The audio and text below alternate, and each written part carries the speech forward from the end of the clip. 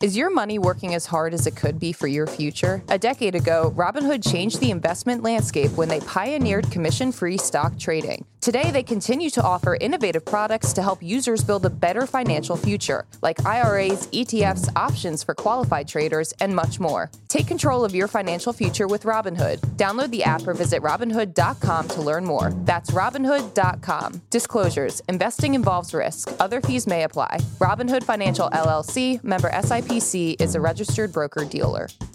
Good morning, Brew Daily Show. I am Neil Fryman. And I'm Toby Howell. On today's pod, AI hiring processes come under scrutiny in New York City. And if you're traveling to Japan in the next year, why you might only need to pack underwear and a toothbrush. Then we'll tell you all about how the auto industry has made a surprise comeback after being down 3-1 to the pandemic, before bringing you some big news from the footlong world, where Subway sandwich artists finally have a new toy to play with.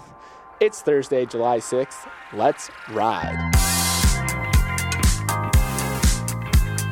All right, happy Threads Day, Toby. Meta launched its conversation app Threads last night in the biggest threat yet to Elon Musk's Twitter. Zuck said it got more than 10 million signups in its first 7 hours. Toby, you've been playing around with Threads. What are your first impressions? I'm in my Threads era. My first impression is it feels kind of like Twitter in the suburbs almost, where it's a lot more wholesome. Everyone's kind of excited. They're seeing their friends there. There's a lot of celebrities that are kind of posting on it. And my biggest takeaway, or what I'm looking for, is it going to shift more towards the Twitter voice, which is a little bit more unhinged, a little bit meaner, honestly? Yeah. Or is it going to stay in kind of like this wholesome era where people are just excited to mix it up with their friends again? So is it going to be like a Twitter voice or an Instagram voice? Yeah. That's what I'm looking for. Though I will note, when our videos get posted to Instagram, Instagram is by far the meanest platform in terms of comments. So I don't know how wholesome Instagram actually is. That is true. I when I say wholesome, I mean just a little more memey and just big meme accounts kind of dominate it. But you're right. We still love you, Instagram audience, by the way. We just but you're with that freak. Yeah, you hold us accountable. We love it. All right, let's start with big news in the HR and AI worlds. A New York City law went into effect yesterday that requires firms using software to make hiring and promotion decisions to get their algorithms audited and post them publicly online. It's a first of its kind law in the country. Using AI to sift through resumes has skyrocketed in popularity in the past decade. Nearly 1 in 4 organizations use AI to support hiring processes, according to a 2022 survey. And that share grows to 42% when you're talking large businesses with 5,000 or more employees. So, not sure if anyone was aware, but if you apply for a job at a big corporation, your application initially probably will not be seen by a human. Instead, it's going to be scanned by software looking for keywords on your cover letter, and then it maybe passes you through to the next round. But AI recruitment comes with the same problem as human recruitment. I'm talking about bias, specifically gender and racial bias. This New York City law, which could be copied by other cities and states, aims to hold companies more accountable for bias in their AI hiring algorithms by making them air their dirty laundry for all to see. Yeah, I feel like this is in direct response to how easy it became to apply to jobs online in the first of all, because you can machine gun fire out your resume with one click on LinkedIn, you can apply to 500 places. So then there was this rise of AI screening in order to just sift through that massive amount of applicants. But this law might not have the teeth that the lawmakers are expecting it to have, because the language in it says that this technology will come into play when the algorithm is making is substantially assisting or replacing a human decision. And that word substantially is something where companies are seeing a loophole, because as long as the AI isn't deciding to hire someone, then they don't have to get it audited, is what legal experts are saying. So who knows how the spirit of the law is such that they want these algorithms to be less biased and to not factor that into their decision making. But the letter of the law, people are saying, well, that word substantially is going to give a lot of companies an out on this. Yeah. But maybe if if they do show something, it's not going to prevent it. It's like an indirect mechanism, right? It's saying you have to post your algorithm publicly online, and by doing so, you're going to feel shame or embarrassment if you have to show how you use hiring decisions, and it is showing that you are degrading, black people and women from hiring because of your AI systems. Yeah, it was interesting too that this law was first passed in 2021, so it was kind of predated the whole AI craze that we're in. So this has been a problem. This is a thing that's been going on for a long time. For a long time. This isn't like ChatGPT doing stuff. This is actual. Not that ChatGPT is not actual AI, but this is, previous era AI sifting through resumes. And it was interesting to look at. It's not just sifting through resumes and cover letters for certain keywords. You can have an interview with a chatbot, right, and they're going to analyze they use machine learning to look at your facial cues and the way you talk, and the AI is analyzing that. So you can see how that would have a lot of bias because humans are training these AI systems. The AI was seen as this way to be super objective in the hiring process, right? Because I'm a hiring manager and I'm looking at you and you're like kind of good looking or something. And I'm like, oh. And then I say, what do you do in your free time? And you're like, oh, I love watching sports. Right. And then I'm like, oh, this guy is a great candidate. I'm going to hire him. We can be best buds. And then AI might not have that bias. And that's the idea. But in effect, I'm coding the AI to look for certain traits. And historically, European white people have been the top candidates, or they've certainly dominated industries like tech, and so they might filter out women and minorities. Yeah, and we mentioned ChatGPT in this conversation. We do just want to do a little check-in with ChatGPT since we haven't talked about it in a while. And it turns out that worldwide traffic for ChatGPT actually dropped in June. So it was 9.7% lower than in May. And it's the first time traffic has fallen to ChatGPT since its launch. So I don't know if it's panic time, hit the panic button on AI, but it was interesting because a lot of people thought this was on a trajectory to just become the most visited site in the world. And now it's leveled off a little bit. Yeah. We're seeing people spend a little less time on there as well. So some of the hypotheses were interesting why this went down. Number one was summer break. Because a lot of experts were saying the number one use case for large language models like ChatGPT is do my homework. Right. So when kids are out of school, there's no homework to be done, and so they're just not using ChatGPT as much. That is so interesting. That's definitely true. And honestly, OpenAI might not be that mad about it because it costs so much to. Sam Altman, OpenAI CEO, says it's an eye-watering amount to run ChatGPT on a daily basis, and so experts have estimated it costs $700,000 a day just to keep it up and running. So maybe they're not panicking because, one, you mentioned some of the external factors, and then two, they're saving a little bit of money because there's just less pressure put on the website. All right, Neil, let's move on. We've declared this the summer of lots of things. The summer of Barbie, the summer of Lost Submersibles, the summer of Blonde Toby. But what if it's really the summer of a different thing? The summer of cars. Okay. Yes, that's right. Good old-fashioned automobiles are having themselves an unexpectedly fabulous first half of the year. New vehicle sales in the U.S. are estimated to have risen about 13% in the first half of the year, which totally caught off guard a lot of industry forecasters, given the rising interest rate environment plus the inflationary pressure a lot of people are facing. So the star of the legacy auto show so far has been GM, who represents the biggest market share of the U.S. auto industry, and yesterday reported a 19% increase in sales in the second quarter. Plus, yesterday we talked about Tesla, whose deliveries jumped a whopping 83% from a year ago in the second quarter. These are some pretty eye-popping numbers, and it seems like it's coming down to automakers finally figuring out their production and supply chain issues. Yeah, because during the pandemic, they couldn't get their chips, and people wanted to buy cars because they were flush with cash, and their cars were getting old. But automakers could just not make enough cars to deliver to people, and there were not as many models out there, so you would go to the dealer and they'd be like, yeah, this is literally all we got. We can't make anything more. Yeah. So they're finally being able to make enough cars of a wide variety to meet the demand, and we're seeing it. It's pretty cool. Yeah, there's been auto industry experts are saying there's just been this huge flood of pent-up demand where people can finally buy the car that they wanted with the cash that they might have saved up. Earlier this year, the average age of a passenger vehicle on the road hit a record age of a record high of 12.5 years. So everyone's like, I got a real clunker here. There's a lot of mature lemons out there. Yes, they're like, I mean, my parents, my dad's car has almost 200,000 miles, and my mom's has also a lot of miles. Like, these are old. They're not old cars, but they are seasoned. They're veterans, and they're starting to look for a new car. And what's interesting is we just went car shopping over the weekend, and my mom was looking for a hybrid SUV, which is like literally the intersection of the two growth trends, which is everyone's buying trucks and SUVs, and there's been a huge increase in demand for EVs. Yeah. On that note, well, first of all, just running through some of the automakers' numbers, Honda sales are up 25%. Huge. Hyundai sales. Hyundai. God, I say that wrong. I cannot. I was waiting the entire story for you to try to say Hyundai. Sales are up 14% in the second quarter. And then even Rivian, who's the electric truck maker, who can't seem to deliver any vehicles, is figuring things out. It reported a 59% increase from the previous quarter.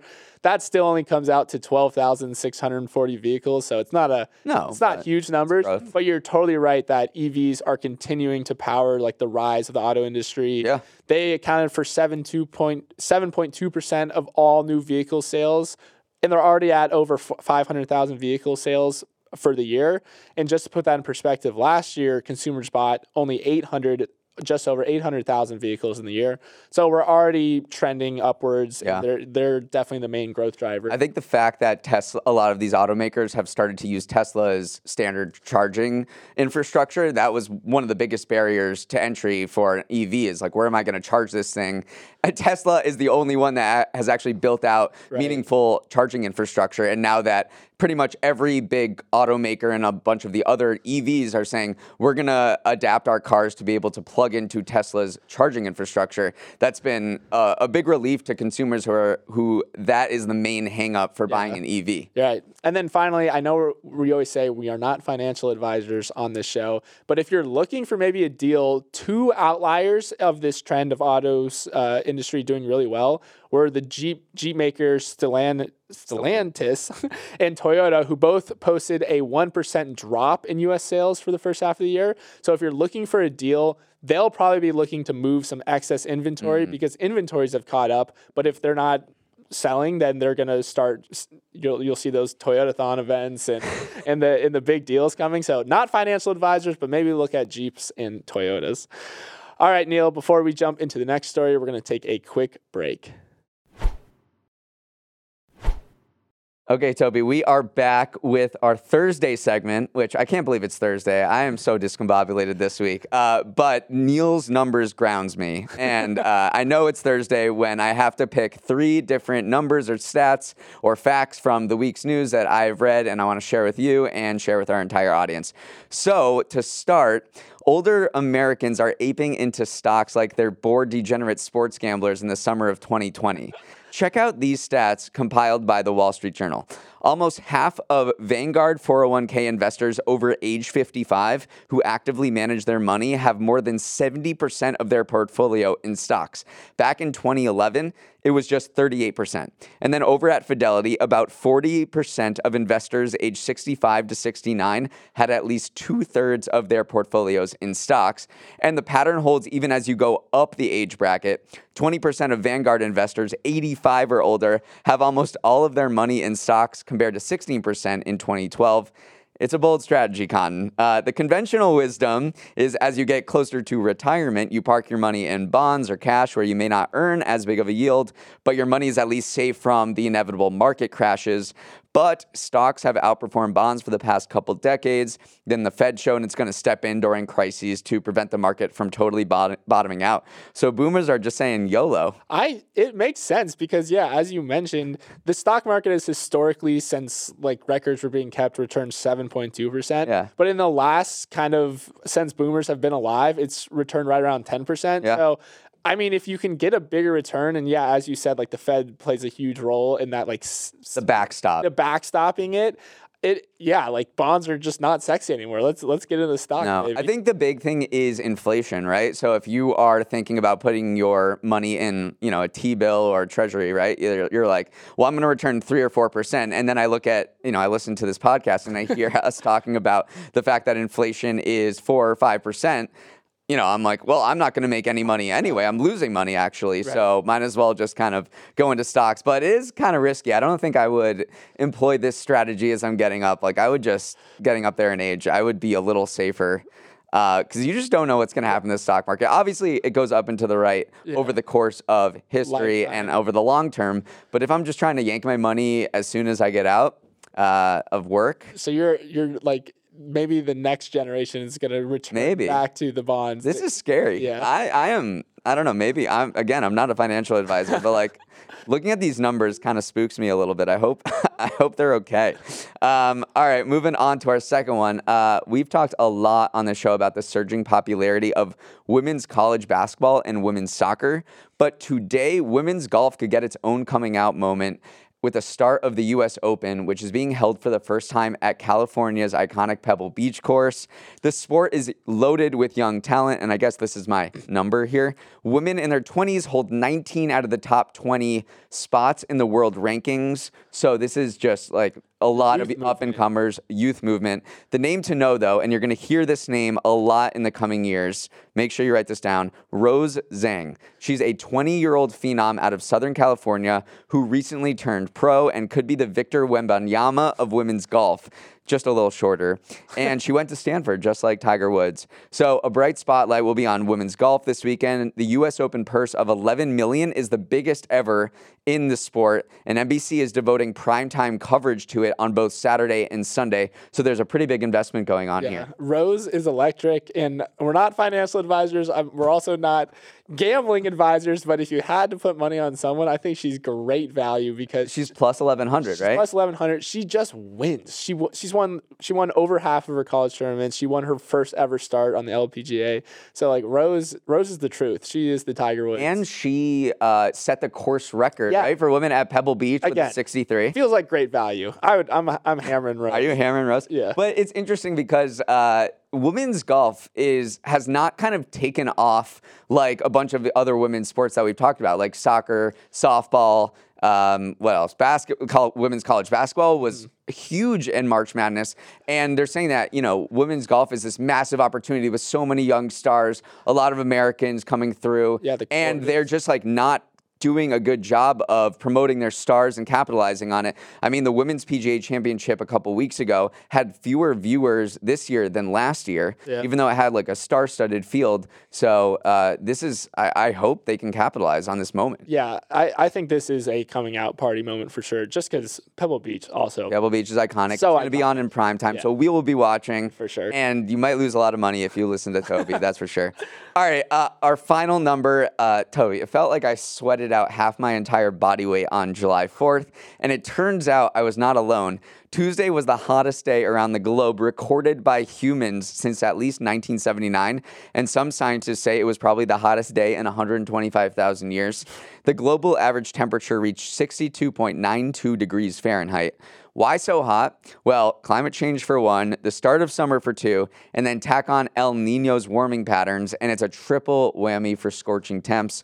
By the way, Monday was the hottest day on record before Tuesday broke it, and by the time we get out of the studio this morning, they could announce that yesterday was the hottest of all. Yeah, we're looking at a chart right now in front of us where it's showing global temperatures year by year, and this little uptick is definitely noticeable, and you can see it.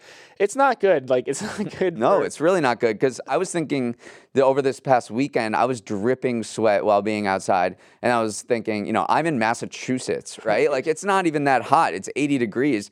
what if I'm in Texas where this heat dome has been baking it for 2-3 weeks now? You can't go outside.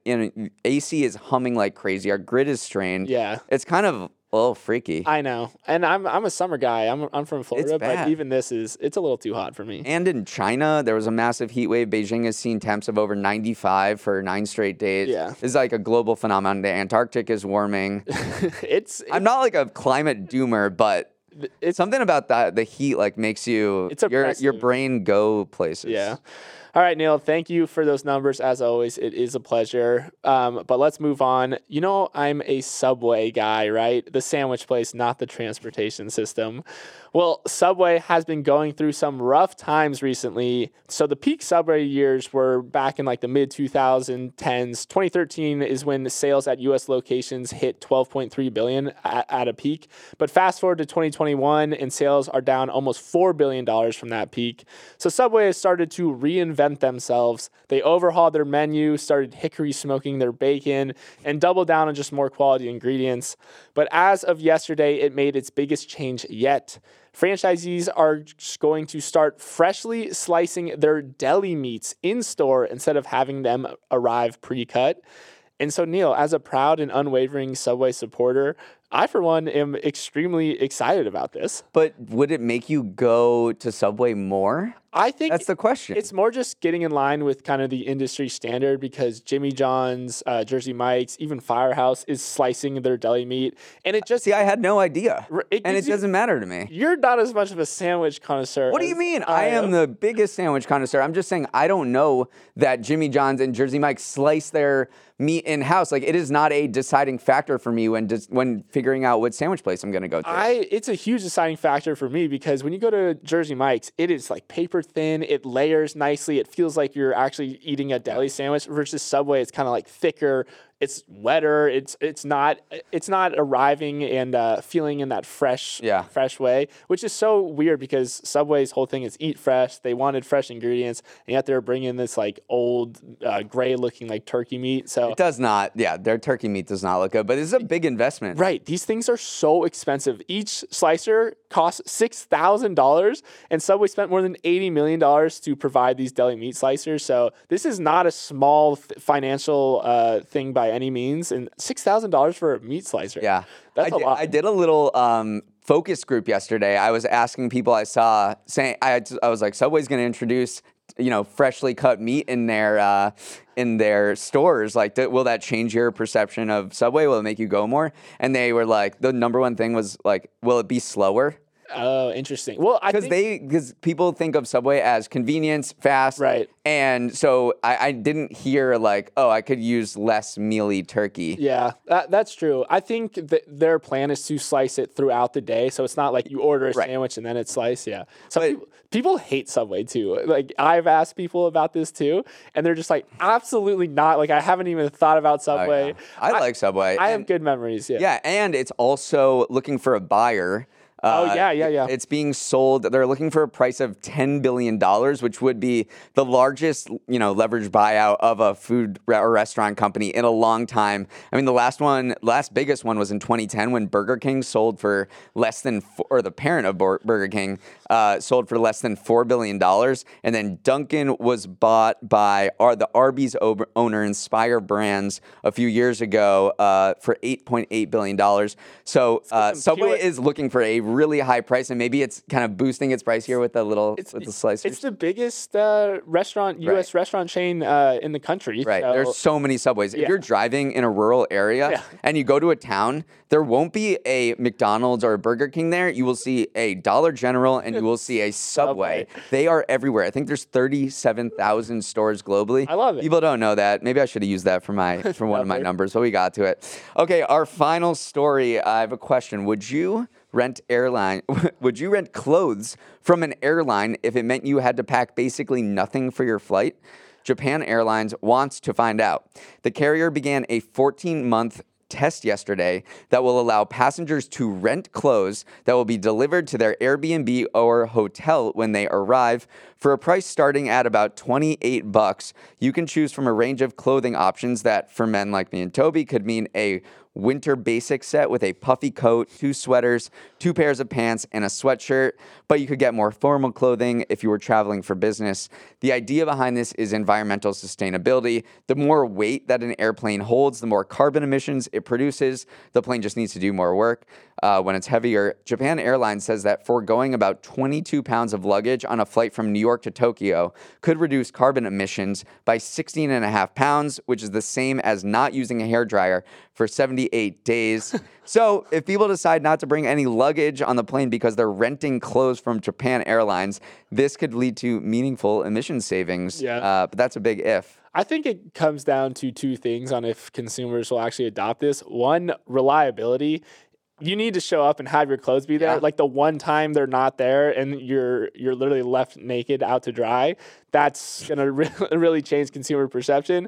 And then 2, the fashionability aspect, I think, is a big thing too. You don't want to wear clothes that are not in your style. You don't want to wear clothes that are ugly. So it does feel like a very meaningful opportunity for a Japanese retailer or someone to like partner with Japan Airlines to serve some fits, basically. It was a little surprising that they didn't launch with a retail partner. I think that would put some people at ease.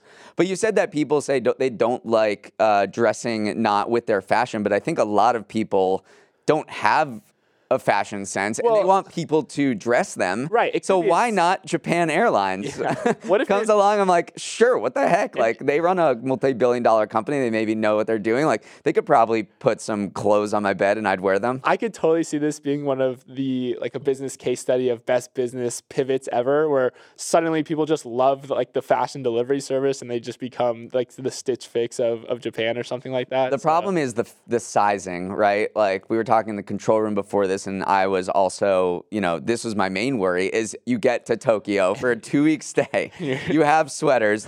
You're swimming in the sweaters because a small is a little different than the small you wear. You put on the pants, and you can't zip them up, and then you're like, well, I am totally screwed because I literally have a toothbrush, deodorant, and that is it. Yeah, I don't know. I love packing light, so this is definitely for someone like me. So this is real life. It'd be nice not to have to fight over overhead bin space. But it talking about the actual environmental sustainability aspect is interesting because airlines are trying to cut back. They account for 3.5% of all carbon emissions, so it's a pretty substantial amount. And then a lot of countries are kind of cracking down. Remember, France is outlawing domestic flights where you could take a train for 2 hours and get there, so you can't even take a plane. It dovetails very nicely with your warming stat from earlier. I know. So Japan Airlines, they're doing something about it. But apparently rental clothes is not necessarily the greenest thing because I'm wearing it, I'm giving it back to you, you're putting in the wash, you're using all of these materials, you're using a lot of